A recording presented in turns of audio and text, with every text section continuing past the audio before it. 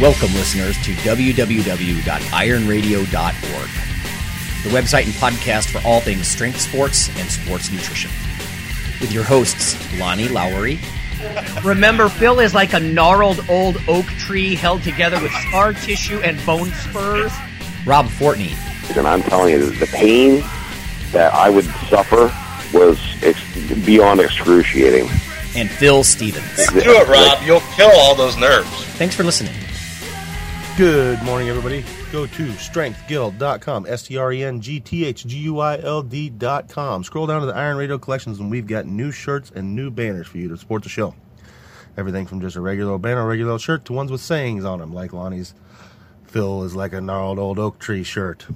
And some news for you, we're going to have some contests for people who own these shirts and things. So if you support the show, we'll let you more on that later. So if you get in on these early, you can be one of the first people to win some prizes. So thank you very much. Go check out the site, strengthguild.com. Scroll down to Iron Radio Collections and support the show. Welcome, Iron Radio listeners. This is Lonnie Lowery. I'm an exercise physiologist, and I'm a licensed nutritionist, and I'm a former competitive bodybuilder. Yeah, this is Phil Stevens. I run Strength Guild. I'm a powerlifter, Highland Games athlete, strength coach, amongst other things. Happy Thanksgiving to everybody. Indeed. Yes. Well, this is Dr. Mike T. Nelson, creator of the Flex Diet certification and the Physiologic Flexibility certification, associate professor at the Kerrig Institute, and today I'm picking up 135 and 174 pound inch dumbbell replicas, so I'm pretty stoked. Oh, cool. More big dumbbells. There you go. All right, let's see. I have two bits of news. These are from science journals, but they are policy things, and I thought I could ask you two about these things. And then after the break, everybody, we're going to talk about muscle mags and powerlifting publications then and now, with a specific focus on what should you look for. Now, a lot of these things, Mike was joking, like, is the challenge to find them at all? You know, but you can find almost everything online, including historical stuff. And, you know, there's some interesting advice in there. You can see what people were supplementing, and there's motivation to be sure. Anyway, so we'll talk about that sort of evolution of muscle magazines and even websites, and you know what to look for. But let me start with some of these. These are very brief, and I just want to toss this out here for you guys and get your opinion, just your honest opinions. This first one is from Rebecca Dodd and colleagues from Advances in Nutrition. This is brand new. Strength and muscle sport news. Effectiveness and feasibility of taxing salt and foods high in sodium. A systematic review of the evidence. Now, so here it is, just real quick. Diets high in salt are a leading risk for death and disability globally. Taxing unhealthy food is an effective means of influencing what people eat and improving population health. There is a growing body of evidence on taxing foods high in sugar, but of course it's very limited as far as taxing foods high in salt. We found 18 relevant studies, including 15 studies reporting the effects of salt taxes. Now, some of these used models, and they weren't the same thing as actual observations, in the wild, if you will. It says, although there is some evidence on the potential effectiveness or cost effectiveness of salt taxation, it is still limited in practice. It says the limited experience we found suggests that policymakers favor taxing specific products.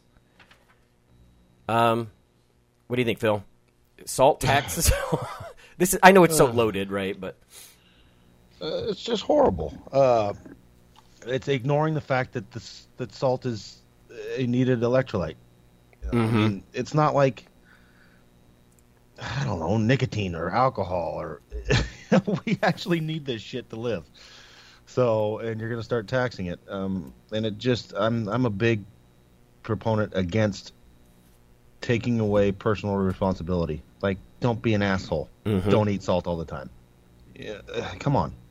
So that's where I stand. Yeah, in a way, it's a stick instead of a carrot, right? Like, I think a lot of our people, if you're trying to like avoid sodium by eating whole foods, that's the carrot, right? The carrot is the rewards that you might have physically in health.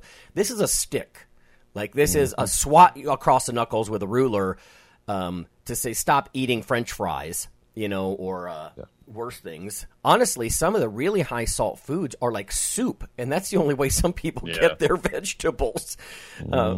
Anyway, it's a loaded question for sure. Mike, what do you think about salt taxes? Yeah, at face value, it sounds like a horrible idea. I agree with Phil.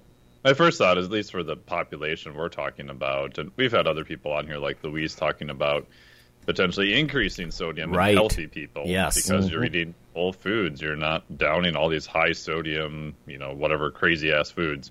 But I think of like sports drinks, especially in hot environments. I usually have some athletes add sodium to even the sports drinks that are out there now. So would those have a higher tax? I mean, I get what they're trying to do, which is debatable at best even. But I don't know. Seems kind of a wacky way of trying to get at it. The first time I heard about really pro-salt, I think it was Scott Abel. I think he's a Canadian bodybuilder. Years ago, Rob was telling me about, like, he's like, salt, more salt, And then, if you think about special populations, and yes, they're a tiny fraction of the general pop, but when we were hearing stuff about, like, ketogenic diets causing sodium excretion, and you lose electrolytes in your pee. And I looked into a lot of that stuff a little more deeply because I wanted to see the published stuff. And there is some real evidence about that sort of thing. And so, if you want to go eat something like, let's say, some vegetable soup, it'd be a shame to tax that, and those people couldn't get it. I mean, they could get it, but they would have to pay more. And I guess it depends on how much you're taxing it, but sometimes it sounds like a money grab. By the government, maybe. I don't know. Yeah. And I'd like to even see the data showing that these, quote, sin taxes even work.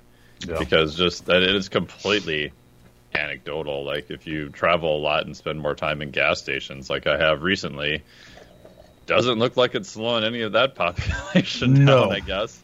Yeah, this new article, by Dodd and colleagues, they do say they found 18 relevant studies, but most of them were modeling, so they're just trying to imagine how this might work. They did say there were 4 real-world evaluations, but their conclusion is very soft and kind of weak, very limited. It looks like policymakers might favor it, but as far as actually really affecting intake of salty foods, it's really soft as far as what they conclude from the evidence, So... here's another one, and this is also sort of policy related. I thought I would bounce off you guys. This is brand new stuff. This is from Kurt Hager. The promise and uncertainty of fruit and vegetable prescriptions in healthcare. Like, not kidding. Now, I'm familiar with medical nutrition therapy and the medical benefits of foods, but this is loaded too. Food is medicine interventions are of rapid growing interest to healthcare systems, payers, patients, and policymakers. Such programs can be defined as integrating payment for healthy food or direct provision of it to patients as part of their healthcare intervention. That's all I'm really going to say.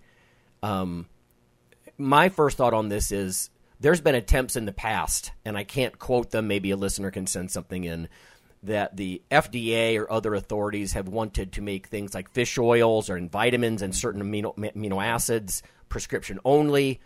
That stuff pisses me off, to be honest, because I don't want to go spend $200 at my doctor to get my fish oils, and then have him say, no, I don't think you need them. It's like, well, in all due respect, I'm better read than you on this topic. Now, I respect physicians, don't get me wrong. But at the same time, Phil, what do you think about basically doctors prescribing fruits and veg and, like, for insurance company payers to pay for it or whatever? Yeah. I don't know.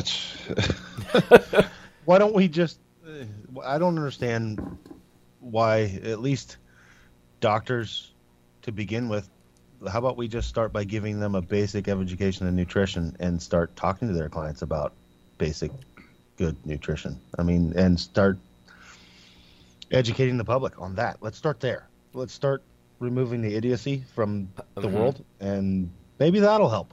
I mean, I don't get it. I mean, and that's, we've talked about it with like, I love my surgeons, I love my doctors, but especially a general physician should at least have some idea of nutrition, and maybe that'll help. Yeah. Where they can actually sit down with their clients and, just talk to them about, hey, the benefits of use of fish oil and fruits and vegetables. And, that's probably leaning in the right direction more than, here, we're going to force you to take these prescription. Right. What bothers me most about this, I think, and it can be good. I like that it's recognizing the power, the medical power of food. Exercise and nutrition are forms of medicine if applied well. But what I don't like is when they sneak in the word here, payers.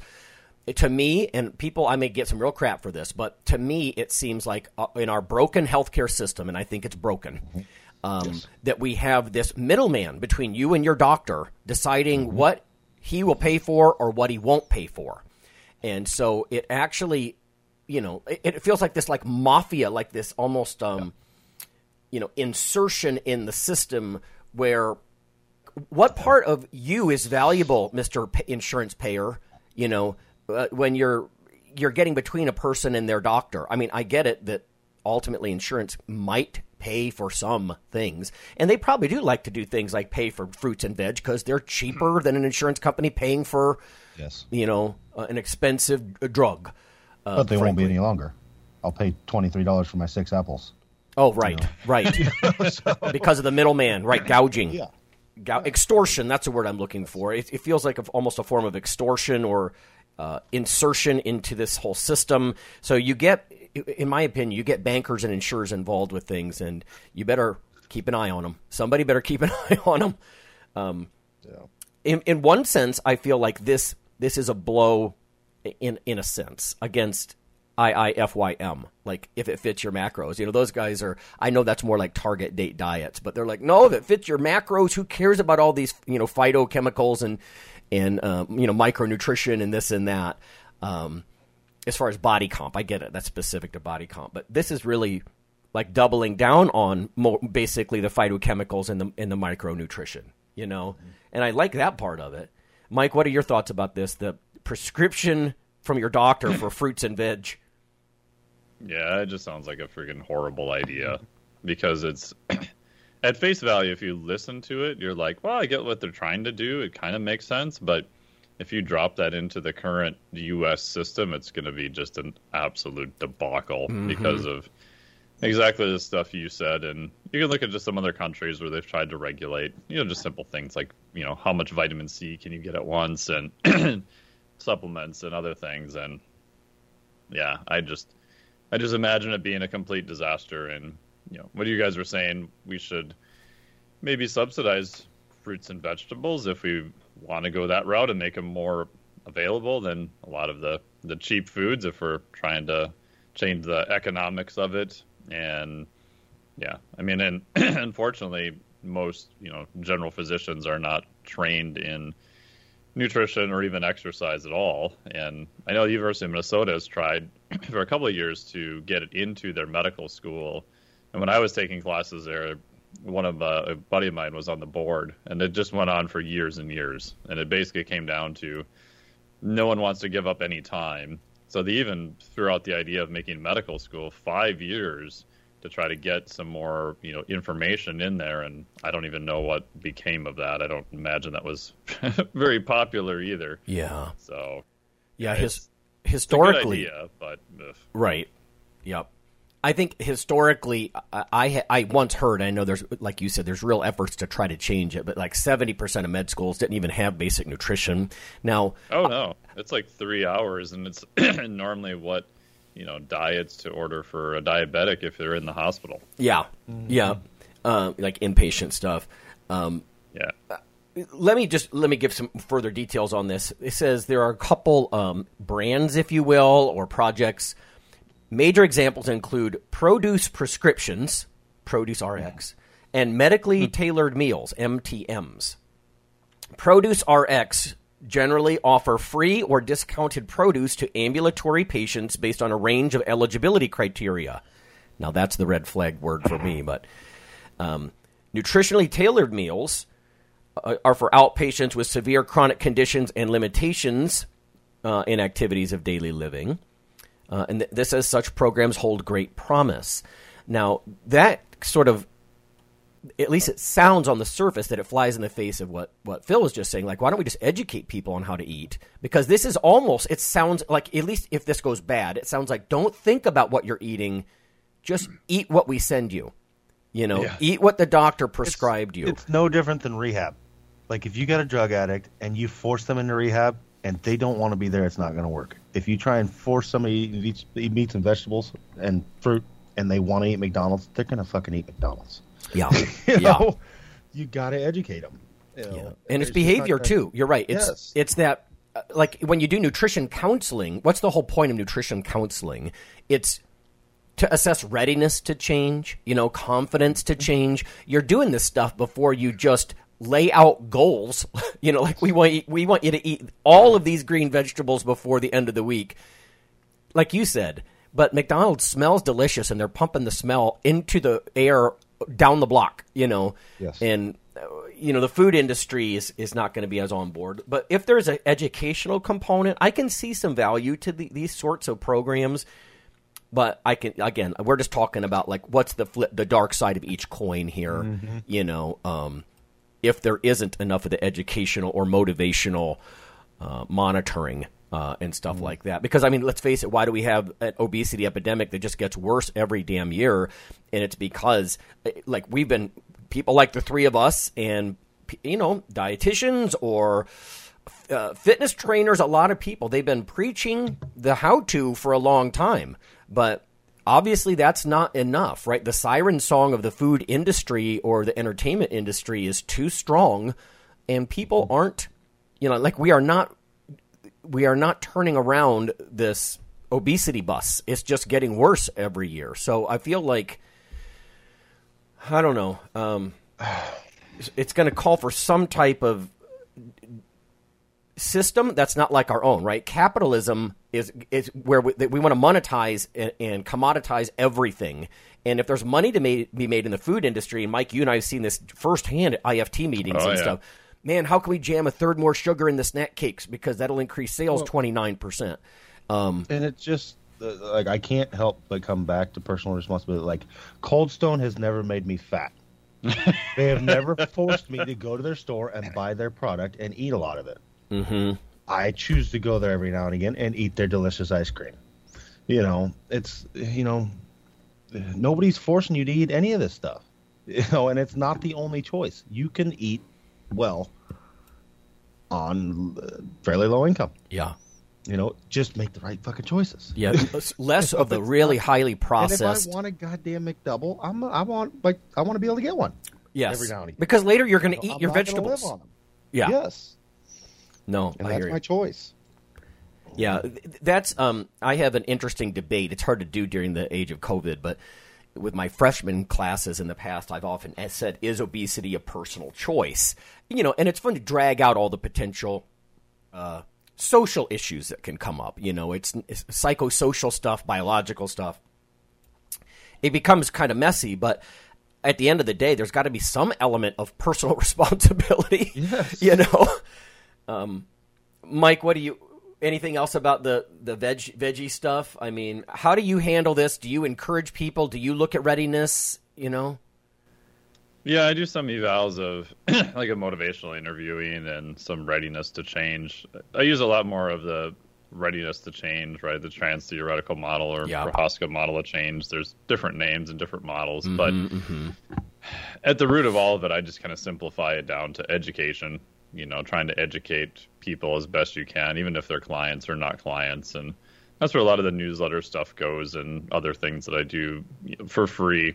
Because in my opinion, kind of like what you guys were saying, that it's probably the only thing that's going to move the needle. And at the end of the day, I'm trying to use education to get them to make better choices themselves, right? Which is going to be a lot more sustainable. And the flip side, too, even with economics is, you know, maybe we subsidize some of the fruits and vegetables and other basic, you know, foods for lower income people. And then after that, if everyone decided that, you know, we don't like McDonald's hamburgers and they stop buying them, then they'll probably find something else to try to feed us. They are going to respond to whatever is going to make them money. Yes. And then last thing on the physicians, too, I'm not trying to throw all of them under the bus, but I did find that a study from, granted it's a little bit dated, it's 2008. Lead author is Vetter from Journal of American College of Nutrition.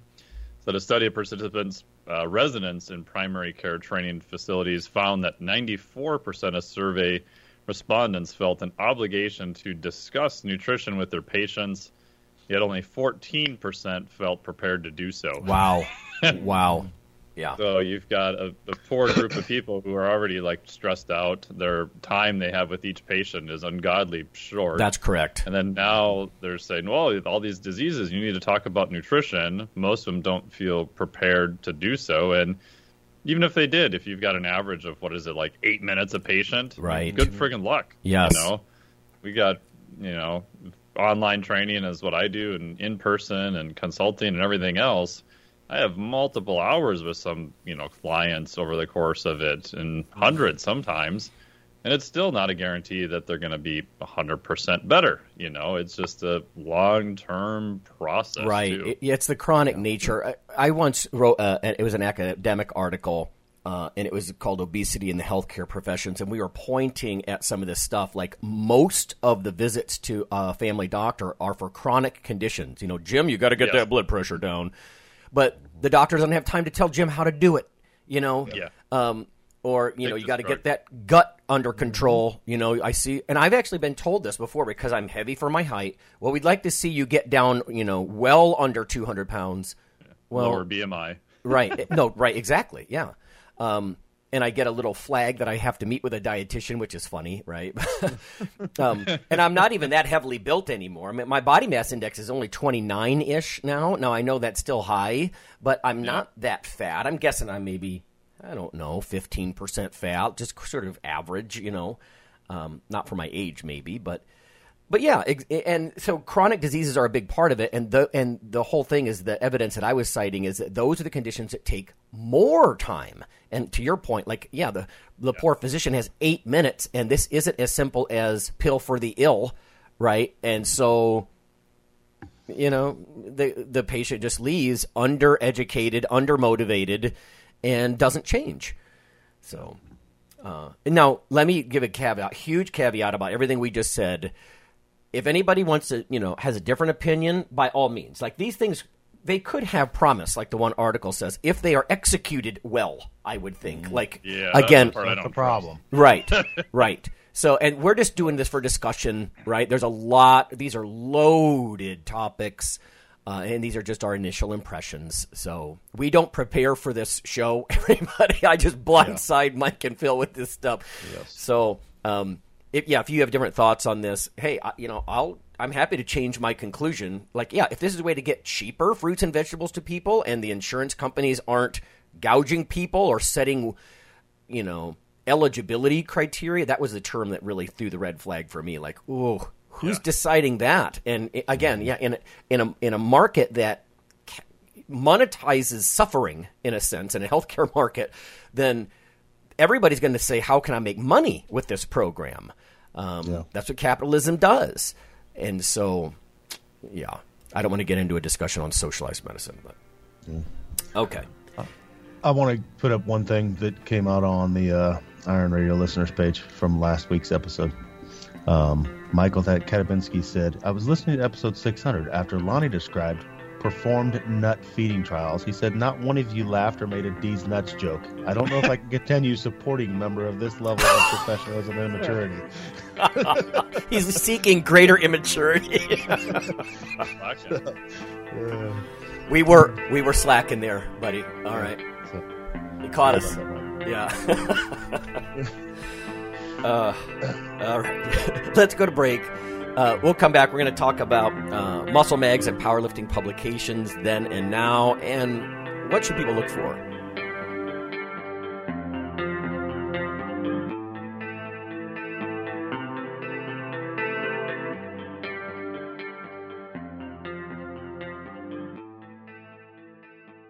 I can't stop feeling Some of us don't understand how lucky we are to be living in this. Hi listeners, this is Rob Fortress Fortney. I'm here to remind you that as the holiday season approaches and your thoughts turn to giving, we like you to keep Iron Radio in your thoughts.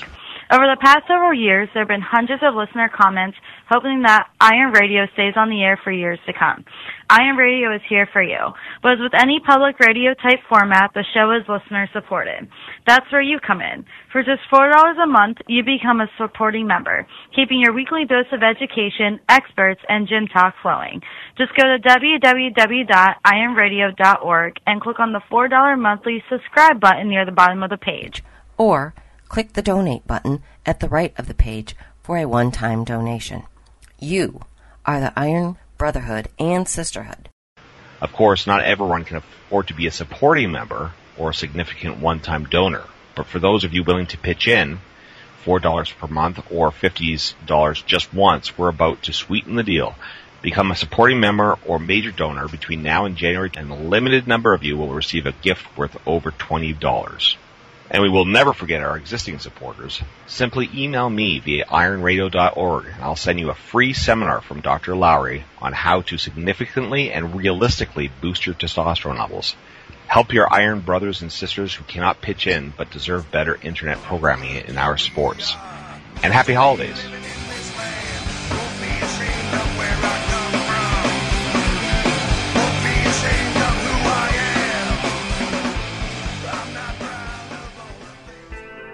Iron Radio is, of course, primarily a podcast. But over the years, there have been technical glitches calling for backup streaming and listeners who wanted the convenience of other sources of audio content. Toward this end, Iron Radio is now simulcast and backed up on YouTube. If needed, please search Lawnman07 or Iron Radio from within YouTube. There's not much video, but if you like to listen through YouTube on a Roku or other living room device, there you go. Okay, listeners, after more than a decade of joining us on the podcast airwaves, you can now also become viewers on YouTube.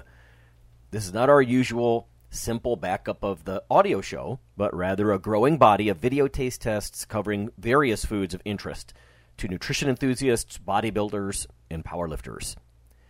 From within YouTube, simply search for Iron Radio Taste Test or Nutrition Radio Taste Test. In about 15 minutes, we cover taste and texture similar to other products, usefulness to the co-hosts, and whether we would recommend the product to certain clients. You may even want to watch our podcast feed or Facebook group for which products are coming down the pike so you can taste test them with us. Join us for this new monthly project.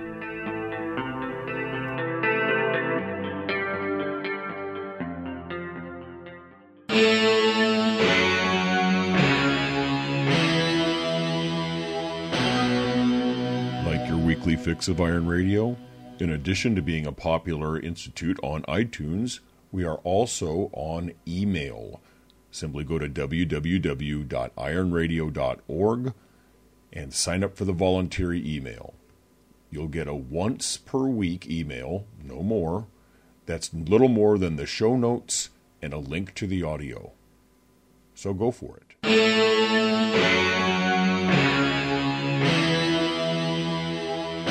Alrighty, everyone, we're back. It's Phil, it's Mike, it's Lonnie, and we're going to talk about muscle magazines and powerlifting publications then and now. We're going to grade them, sort of, tell you what to look for. And, of course, a lot of this, of course, has evolved into the online space. Obviously, we'll have to address that. But a lot of the old paper stuff, books and magazines, are still, you can find everything basically as scans online these days. I mean, you know, Google is basically scanning every tidbit of human knowledge throughout history. It seems like a monumental task, but I mean, look at Google Maps. They kind of do that. That's kind of their gig. Anyway, there's motivation to be had, maybe some education if you're careful. Let's start with a list here, magazine list. There were the more Gen Pop type muscle magazines like Muscle and Fitness, right? The Weider publications. Flex was for the more hardcore crowd. I suppose, as far as like the bodybuilding stuff. Muscle Mag International. Obviously, it'd be great to have Rob on the call here because Rob worked at MMI for years under Bob Kennedy. Bob was like, I don't know, like the harsh uncle. He would fire Rob and rehire him and fire him and rehire him. It's just kind of funny because, of course, Rob's so stubborn. But, they were the ones that really kind of brought about, in my mind, like the gossip, like Muscle Beach gossip columns and stuff like that. Like, that when we tell stories about how two bodybuilders would go out and I think it was like back in the day, Samir Banu and Gary Stridham, they got in this argument about who was faster, and they went out and tried to sprint against each other, and both of them like pulled or tore their hamstrings or whatever. But, that kind of gossip was big in Muscle Mag International. Bill Phillips magazine, what was that? Muscle Media. Muscle Media. 2000. Yeah, Muscle Media 2000. There you go. Mm-hmm. And that one was really, to my memory, it was this like vicarious drug mag, right? It's like, look at these the first ampules. Time you heard it in magazines. Yep. Right? Oh, right. It was very like edgy, right? Like, oh my God, ampules and this is fake and this is real, and look at these syringes and these bottles of Deca, and honestly, I think that's kind of what built his empire. Yep. Obviously, since that time, he's gone more and more mainstream. So many of the guru type muscle gurus will go more and more mainstream to the point that they actually become like life coach almost. They become so generalized; they're not even just about the muscle anymore or the fitness anymore, but they're like life transformation people. And I think that's basically what Bill Phillips did. I hear through the grapevine that he's actually back to writing some fitness stuff again. I don't know if that will take off or not. We had his brother Sean on the show years ago. Anyway, Muscle Insider is a Canadian publication. I think they're owned by a British like advertising affiliate or something, but I'm pretty sure that's the one that Rob was going to write for, but then he kind of did with the whole Muscle Magazine world what I did with social media, just enough, and he just turned his back on it, and that's why Rob's a prison guard now. Something that he can use his strength and not have to basically, in his mind, I think, suck up to people. And I think that was the Muscle Insider thing. I just quickly browsed their website, and it looks like pretty standard dietary supplement and, contest photos kinds of stuff. And then there was Powerlifting USA, and I don't know much. I had copies of that mixed in with all my muscle magazines, and I saw sometimes it was nutrition advice or contest reports. But, Phil, what do you remember about Powerlifting USA? It was less of an advertorial magazine and more of a, this is what's happening in powerlifting now.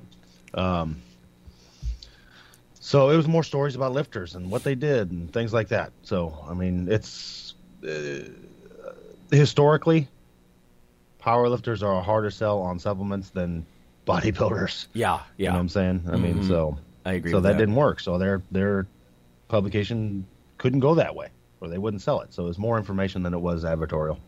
Sounds almost more legitimate journalism. Yeah. There were also books. I remember reading, again, from Muscle Mag International fame, but Bob Kennedy, he had books like Be Fit. I must have read that book 50 times. He had several of those books. And basically, it was just, it was a mix of lifting advice, workout programs, photos of pros in the gym, and I think that was one thing that was kind of cool. Like, it was more almost documentary style. Sometimes the pictures were staged, but like, of course in magazines, you get these fools in sunglasses indoors screaming, silent scream in each other's face. You're like, come on. What was with the sunglasses indoors? I've never understood that. I understand the Zubas and the fanny pack and the other, but the sunglasses inside, I can never wrap my head around. It's cool, that. Mike. It's just cool. It's on the same level as like a crop or a sleeveless hoodie. It's like that time where my head's really cold, but my arms are chilly. It's come on. Right, yeah. Come on. Like, there's no utility here at all. Yeah, dysfunctional fashion. You know what? I think the sunglasses thing, Mike, in some ways, you've seen those memes where they put the cartoon sunglasses on anybody who's trying to be badass. I think that's kind of where a lot of that comes from, at least in some way it has to stem from Arnold in Terminator. That's exactly what I was just thinking, too. Yep. Oh, God. Yeah. Yeah. Speaking of Arnold, I actually recommend the book, Arnold's Education of a Bodybuilder. I still have it on my bookshelf. It's very worn. I've read that more than once. It's just interesting. If you want to see a kid go from, the countryside in Austria and everything he went through, not everything. I suspect there's a lot of things going on behind the scenes. Like, you can read this as a mature person and you're like, oh, I see there are potential gray areas there, but it's an interesting book. And then his bodybuilding encyclopedia, which was gigantic. I'm actually a fan. It covers a lot of stuff. It's, like that book's like 4 inches thick. Yeah. And then Bill Pearl's, did I say Keys to the Inner Universe? That's similar to Arnold's encyclopedia. And I read that many, many times. It's got a very old school cover on it. But these are things I think are still worth looking at. I know times change sometimes, but just those straight, no-nonsense, hard work kinds of principles and whole food nutrition advice, I think those are kind of timeless, Yeah. Phil, I was going to ask you about ebooks like Starting Strength and 3-2-1. You said those are, at least in 3-2-1's case, decidedly not ebooks, right? Well, yeah, like Jim, his 5-3-1, his first ones were an ebook, and then he made the call to his last one. I printed, but just for all disclosure there, made the decision not going ebook because of all the theft. And when we're talking books, I think not the death of the book, but the downturn of books came with, you used to see only good books, potentially. I mean, the bar was very high, and that is because one of two things. Either you had to self-publish and spend a lot of money, or you had to talk somebody into spending a lot of money because your information was good. Yeah, so one of the two things. And now, I could write an ebook now in the next hour and put it out for free. Yeah.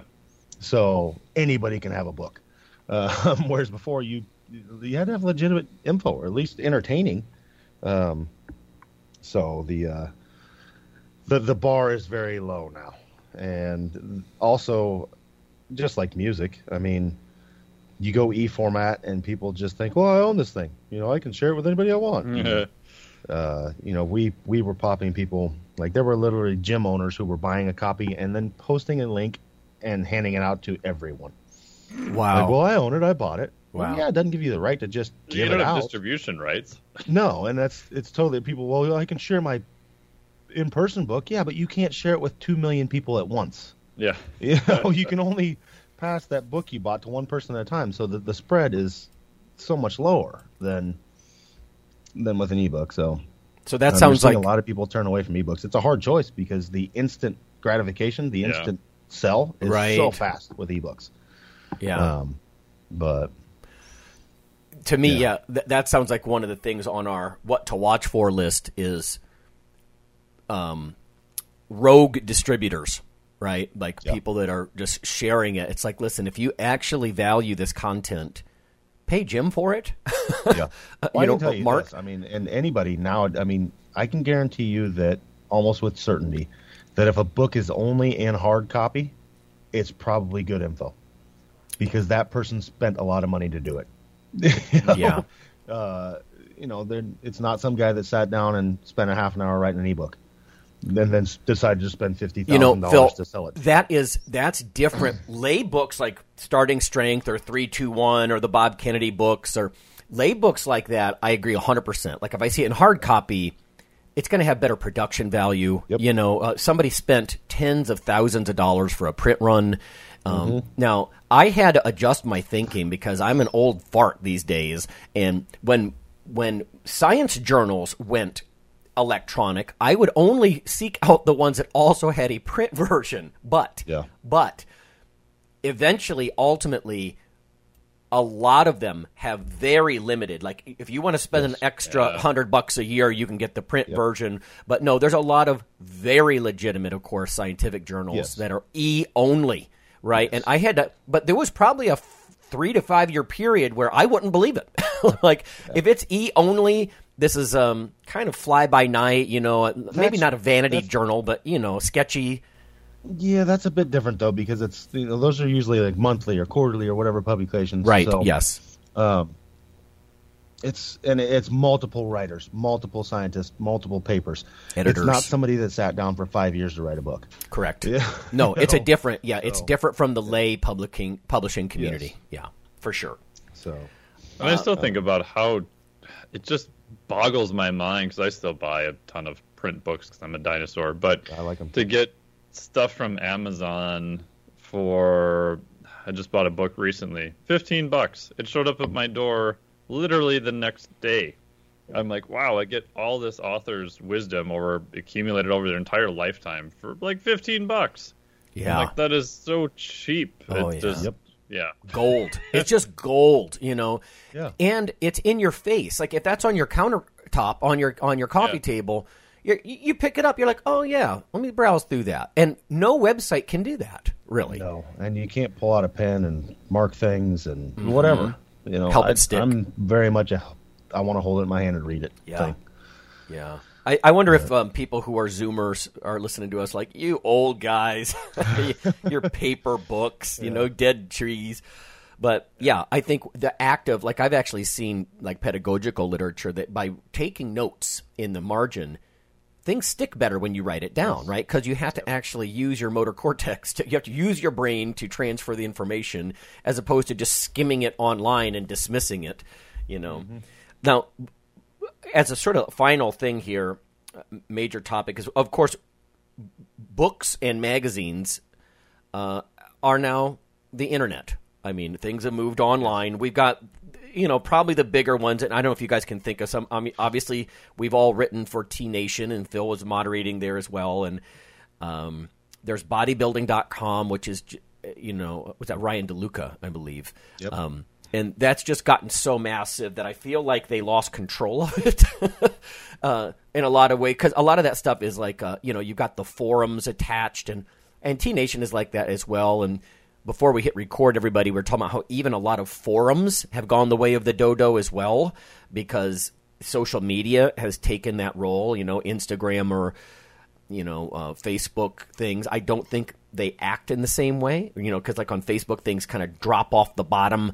You don't have a sticky, necessarily. I mean, sometimes, but it just doesn't hold the same, here's a topic and a lot of people discussing that topic that you can easily search and find. It's just the functionality is different, and I feel like forums are even dying. Yeah, there was a point in time where forums were an amazing thing. Oh, yeah. Like T Nation, if you were a powerlifter, I mean, there was a point in time when you could pose a question, and you would have like Louis Simmons, Dave Tate, Jim Wendler, Mark Bell, blah, blah, all these fucking people famous. Yeah. And a lot of times they were saying shit you didn't want to hear. But, and then it, like anything else, it went downhill. But there were some amazing conversations that went on that were long, like threads with thousands of comments. That was more than, you're stupid. No, that's what I mean. Yeah. There was utility. So, yeah. Yes. Yeah. And now social media. Some of the articles at T-Mag, it used to be, even some of the ones I did, and probably you guys helped with too, yes. There used to be a forum thread right under the article. Yes, there did. So, like, you could go into whoever your favorite author was at the time and literally ask them any question about an article that they just put up. Like, that's just mind-blowing to me. I still reference, they have gone way downhill. Like, I haven't even checked into there in a long time. But I still have links and references to their archives are a goldmine. Oh, by far. They had so many wonderful authors at one point in time. And it was people that were at the top of their game. So there's some gold back in there. Yeah. On top of or below all the fluff. So right. No, I guess that's what I was getting at. Like, if you have the patience and you know where to look, you're right. The T Nation forums, I think there's actually a lot more there, or at least to me, it's personally more logically accessible than trying to search around bodybuilding.com, which just blew up to such an extent. Like I said, I feel like it just kind of went off the rails. And you're right. And places like T Nation, they've definitely changed over the years. You had actual nutritionists writing nutrition articles with a reference list, 30 citations long. It wasn't just the opinion of one guy arguing with another to basically just try to get attention and set himself apart. And that's kind of, that's a risk for what happens there. But to put your guys' point about making comments after an article, it actually became an expectation. I don't know, at some point, like mid 2000, like write the article. Hey, you're not done, bro. You have to stick around for a week on the forums and field people's questions about your article. So it became like it was sort of sneaky how they wrapped in additional responsibilities. Like, oh, so you're not paying me to author this. You're paying me to work the crowd is what you're doing. The article is just the initial seed, but, there's more responsibility than just an author here. But if you think how much it would, if looking as an outsider, as a reader, if you want to do a consult, with, Dave Tate or Thibodeau or whoever it is, that's going to cost you probably a fair amount of money if you can even do it. And now you can get access to them and read their stuff, which is amazing. And then you could interact with them literally for free, which to me is still kind of mind blowing. Well, it's good for the consumer, no doubt. It was an additional from both sides because I've had to do both. Right, yeah. As an author, it's an additional duty, and as well as I do. I mean, you have to be careful how you respond. You have to be almost this sort of like politically correct, like, well, science is the answer and it moves in small steps, or thank you for being civil, because like you guys say, I mean, social media just degrades into a quagmire of profanity and pornography and God knows what, hate. And that's where the moderators would come in, and that's another helpful thing. I mean, I don't even know how well moderators work, like on Facebook, which I've just turned my back on, and I know that's to my own detriment as far as marketing stuff goes, but I think a lot of people are like, oh, well, Facebook is probably going to have their own hate filters and a few other things, maybe some type of bot filter. But that doesn't mean that, like, on our Iron Radio Facebook page, that Phil's not dinging people, hey, like, yo, you're out, that's an ad, and crap like that. But so just to wrap this discussion up a little bit, what do you think people should look for if they're looking for reading material online in an age of self-publishing, and e-publishing? Phil, what would you have people do if they wanted stuff to read and motivate? Oh God, I know that it's a minefield. It's hard to, like, it's easy to say something, but it's hard to pinpoint something that'll point you to actual credible information. I steer away from advertorials. I mean, anything that within the first, it's linking you to products that's probably not a good thing. Unless it's legit stuff like here's a glute ham raise, whatever. And God, I think a big one, and this used to be even relevant at T Nation and things with your guys' articles where people will reference stuff. Yeah.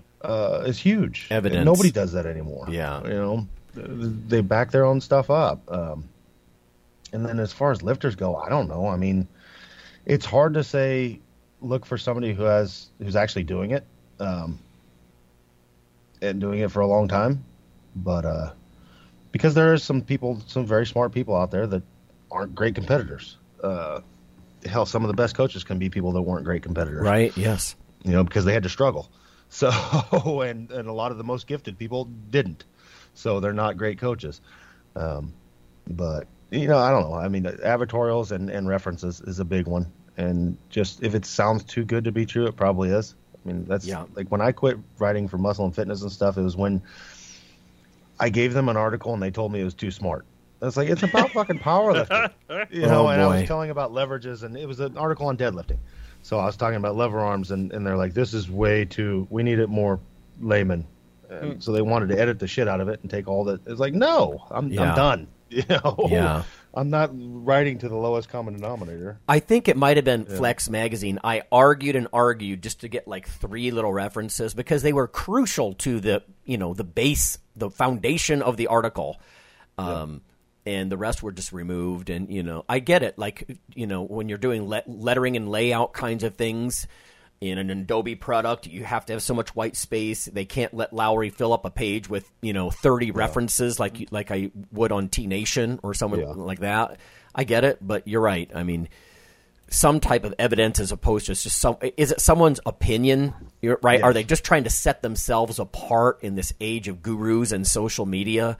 Those are things I would worry about. And to your point also, I think you said earlier is, you know, was there a publishing company behind it? You know, that's probably good info that other people felt this is important enough or high enough production value that they would invest in it, you know, and that's good too. Now, Mike, I know you have ebooks and stuff like that. I mean, so what are you telling people as far as if they need to read?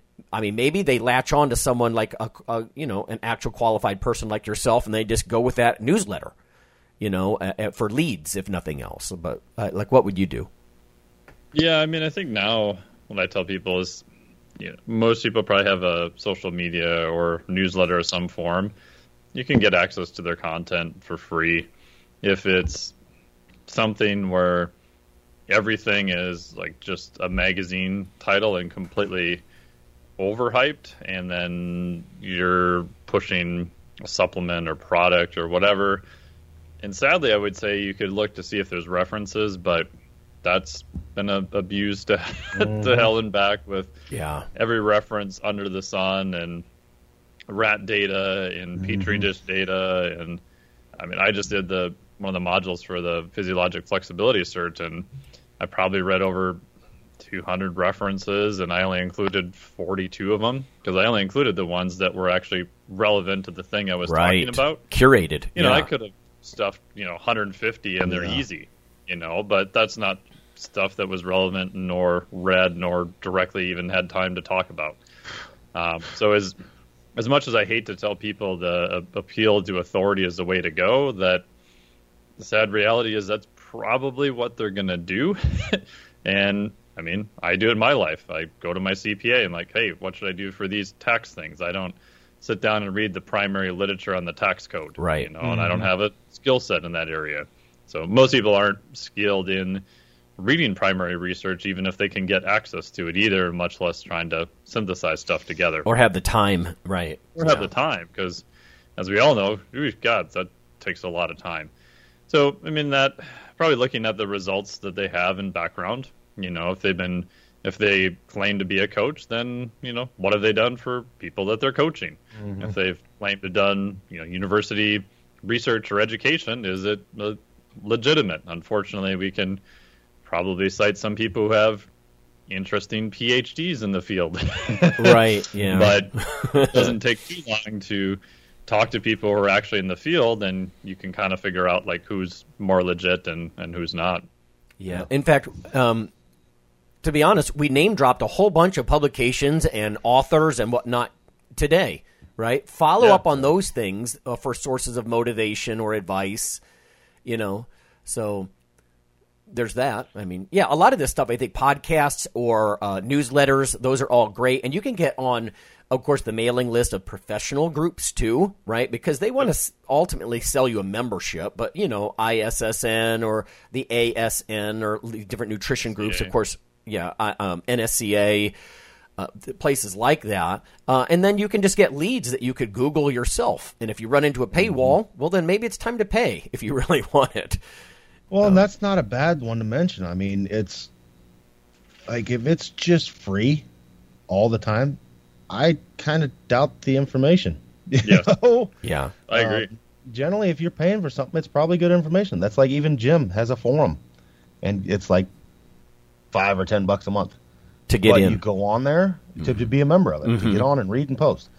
But if you go on there, it's good info. It's people that will pay $5 or $10 a month. You have no shitbags that are just there to start shit. You have just people that want to lift and get better info. And you get to sit down and like Wendler goes on daily and talks to you. Yeah. But it makes it worthwhile. If it's moderated, if you've got editors and moderators, that's what we've lost, right? And so that's the kind of stuff that a paywall actually does a pretty good job at screening. It almost does some of the editing and moderating for you, right? So yeah, because I mean, I can tell you from behind the scenes as a editing and moderating is not the greatest thing. It depends on who's running it and by what rules. Yes, right.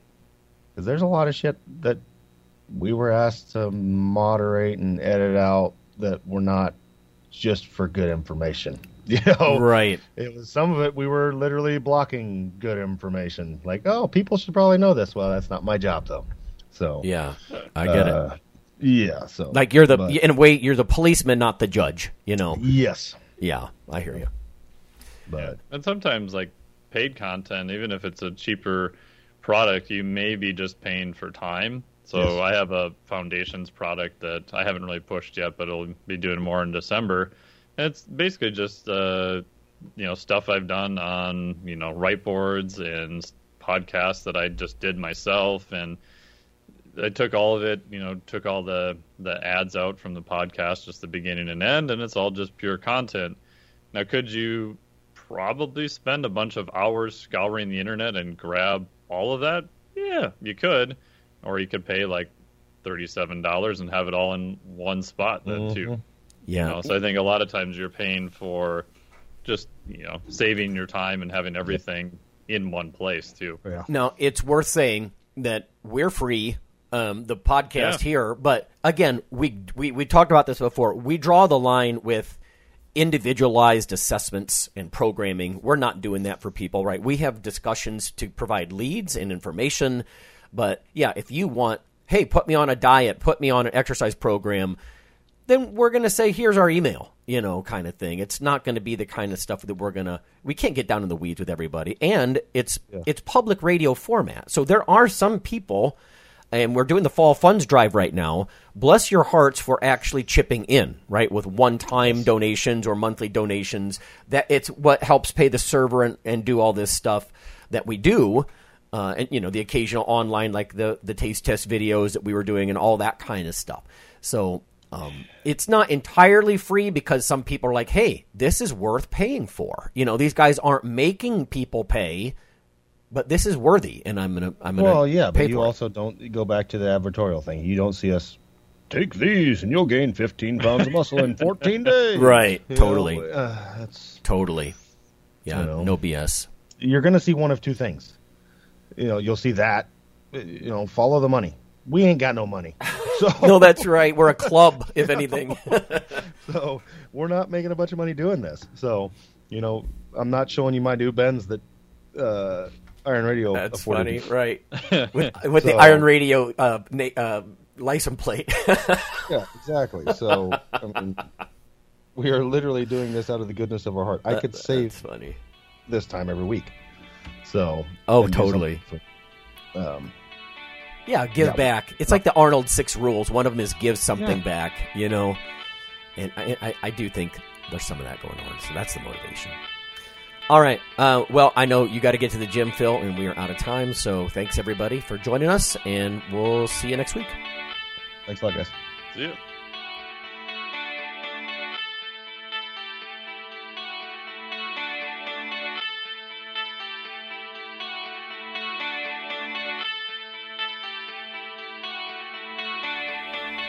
Iron Radio is accepting donations. If you like what we do, the professors, the scientists, the bodybuilding show promoters, the athletes themselves in powerlifting and bodybuilding, please consider making a donation or maybe buying something from the ironradio.org store. We also are accepting supporting members. So for $4 a month, which is frankly less than the bank sneaks out of your account in fees, you can step up and support a form of sort of public radio for the bodybuilding and powerlifting and strength community. The Iron Radio podcast and all of the audio on ironradio.org is for informational purposes only. If you're interested in starting a diet or exercise program, it's important to check with your physician. Also seek the help of registered dietitians, athletic trainers, and qualified exercise physiologists in order to make the progress that you need.